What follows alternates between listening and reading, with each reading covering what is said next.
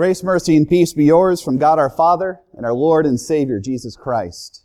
Amen. So, if you could pick to be like any animal on the earth, characteristics or qualities of any creature, what would you pick? Maybe like in Isaiah, you would take up on wings like eagles and soar high above the mountains and high above the clouds.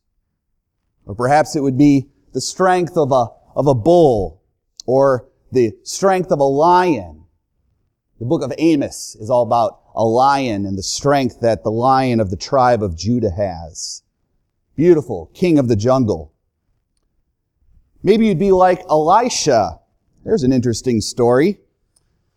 Maybe you'd take up the form of a bear because when it comes to obstacles, you like to maim and maul those who would be in your way. Maybe your name is Caleb. Any Calebs here tonight?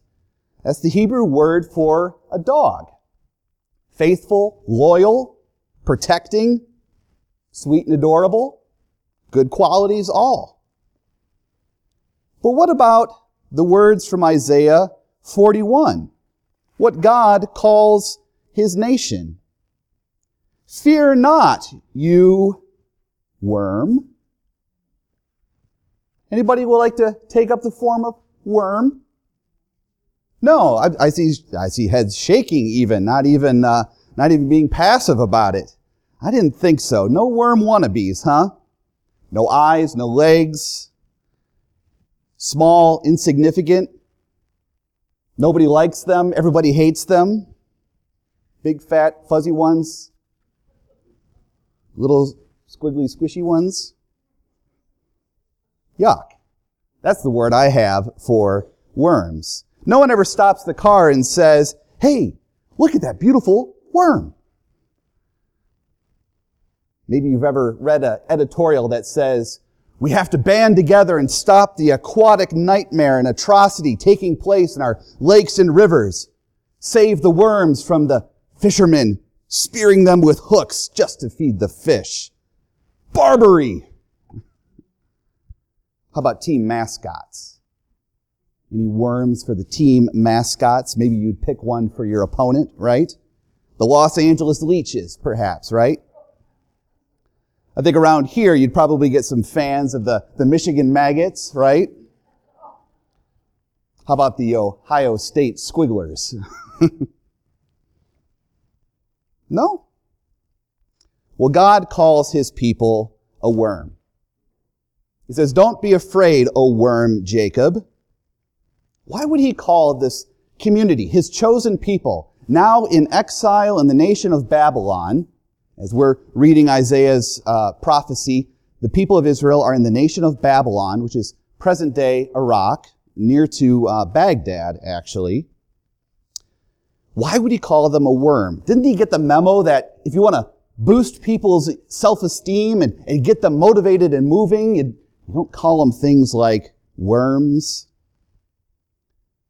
But perhaps that's how they felt there in exile.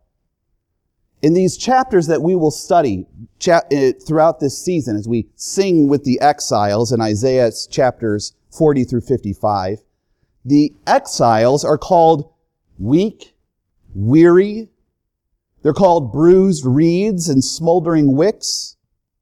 They're called deaf and blind, childless, widowed, divorced, stubborn, rebels. And God sums that all up by simply calling them worms. O worm Jacob is paralleled with those who are dead in our reading today. So let's compare those. People who have died and worms. We bury the dead. So do we worms. We walk right on top of worms. We pass over the top of those whom we've buried. The dead are surrounded by dirt, so are those worms. The dead are out of sight, perhaps also out of mind, and so too the worms. The exiles had seen terror on every side. All these promises that God had made to them seemed like they were empty, that God had maybe gone back on His word, that they were never going to come to fulfillment. Hope of a Messiah, they hoped for a tomorrow. Their treasured scriptures and liturgies were mocked. Their temple was destroyed. They were swallowed up in Babylon. Maybe that's epitomized in Psalm 22 when they cry out, my God, why have you forsaken me?" In 22 verse 6, David writes, "I'm a worm and not a man." Now, what about you and I? Captive to sin, far from the Father, exiled in our sinful nature, when we don't act justly, when we don't love mercy, when we feel no compassion for those who know not the Lord, when we choose the wrong rather than the good that we want to do, when we harbor lust, when we angle for the praises of people rather than faithfulness, well, God has a word for all that. Sin. I'm a sinner.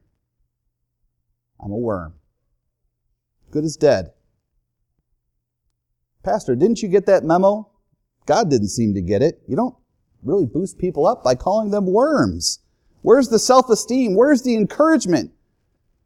Well, we shouldn't think too highly of ourselves than we ought to. We should come to grips with the reality that God declares of us, that we are by nature sinful and unclean. And so we confess our sins. To confess means to speak together. A together confession. So when we say that we are by nature sinful and unclean, we say to God, what you have said is true, O Lord. I'm a man of unclean lips. Or with Job, I repent in my dust and ashes on Ash Wednesday today. That's what Lent is all about. Acknowledging our sinfulness. Acknowledging who we are in God's sight. Worms. Dead in our trespasses and sins. Sinful and unclean in thought, word, and deed. And Lent is when we can focus on what we do the whole year round, what the whole Christian life is about. Repentance. A penitential season. A season of violet, of somberness, of repentance. To grieve over our sins and to repent before God Almighty, not in just one season, not for just 40 days, but for all the days of our life. Only those who are dead and buried and surrounded by dirt can cry out for a resurrection. Knowing that we are dead in our trespasses and sins, we turn to the one hope that we have, the one hope of Israel and Babylon, the one hope of each and every one of us in sin, the Holy One, your Redeemer, the Lord Almighty, the Holy One of Israel. That is what God calls Himself. And He says to the worms, do not be afraid. Fear not, I will redeem you. You are the ones that God is buying back from your sin. You are the ones that God is freeing from your slavery, paying off your debt. Whatever has gone bad, He will make good. He makes all things new again. And the culmination of our season of Lent is when we focus on the suffering and death of our Lord Jesus Christ upon the cross. And there the Holy One of Israel, the one to whom angels cry, holy, holy, holy, our Redeemer, the completely eminent one, the transcendent one, announces that the worms, you're free and you're forgiven. And you're not a worm. You're a mountain mover. How can He do it? By Himself. By laying Himself down. By laying out His left hand and His right, so that we who are poor would have the riches of eternity. He did it all for you. And He gives you a transforming word. Isaiah says it this way. Don't be afraid, O worm. I am making you into a threshing sledge, new and sharp with many teeth. You will thresh the mountains and crush them and reduce the hills to chaff. The worms become mountain movers as God redeems us. Jesus said, if you have the faith even of a mustard seed, you can say to this tree, be uprooted and planted in the sea. To this mountain, if you believe and do not doubt, you can say to that mountain, be leveled. Yes, we, the worms, become mountain movers, and we throw our enemies to the wind as chaff, as the stubble of wheat, and the breath of the Lord blows your enemies away. We are high and lifted up. We are loved and exalted because our Lenten sackcloth is not the final word on sin. Ashes are not the final word on sin and death. On Easter, our robes of sackcloth shall be exchanged for the baptismal robes of rejoicing, washed white in the blood of Jesus. And our ashes, we shall be lifted out of the ash heap and set high upon a mountain. This is what your Redeemer has come to do. To lift you up, to carry you out, to bring you into a promised land, to give you a hope and a future and a life. So this season of Lent, as we hear of the struggles of the nation of Israel, as we pray the penitential psalms like Psalm number 6, Psalm 51, and the like, we will join with our brothers and sisters of the faith who have come before us.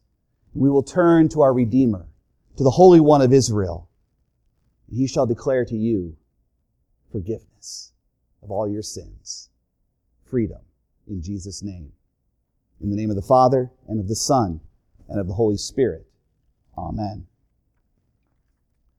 And the peace which surpasses all understanding will guard your hearts and your minds through Christ Jesus our Lord. Amen.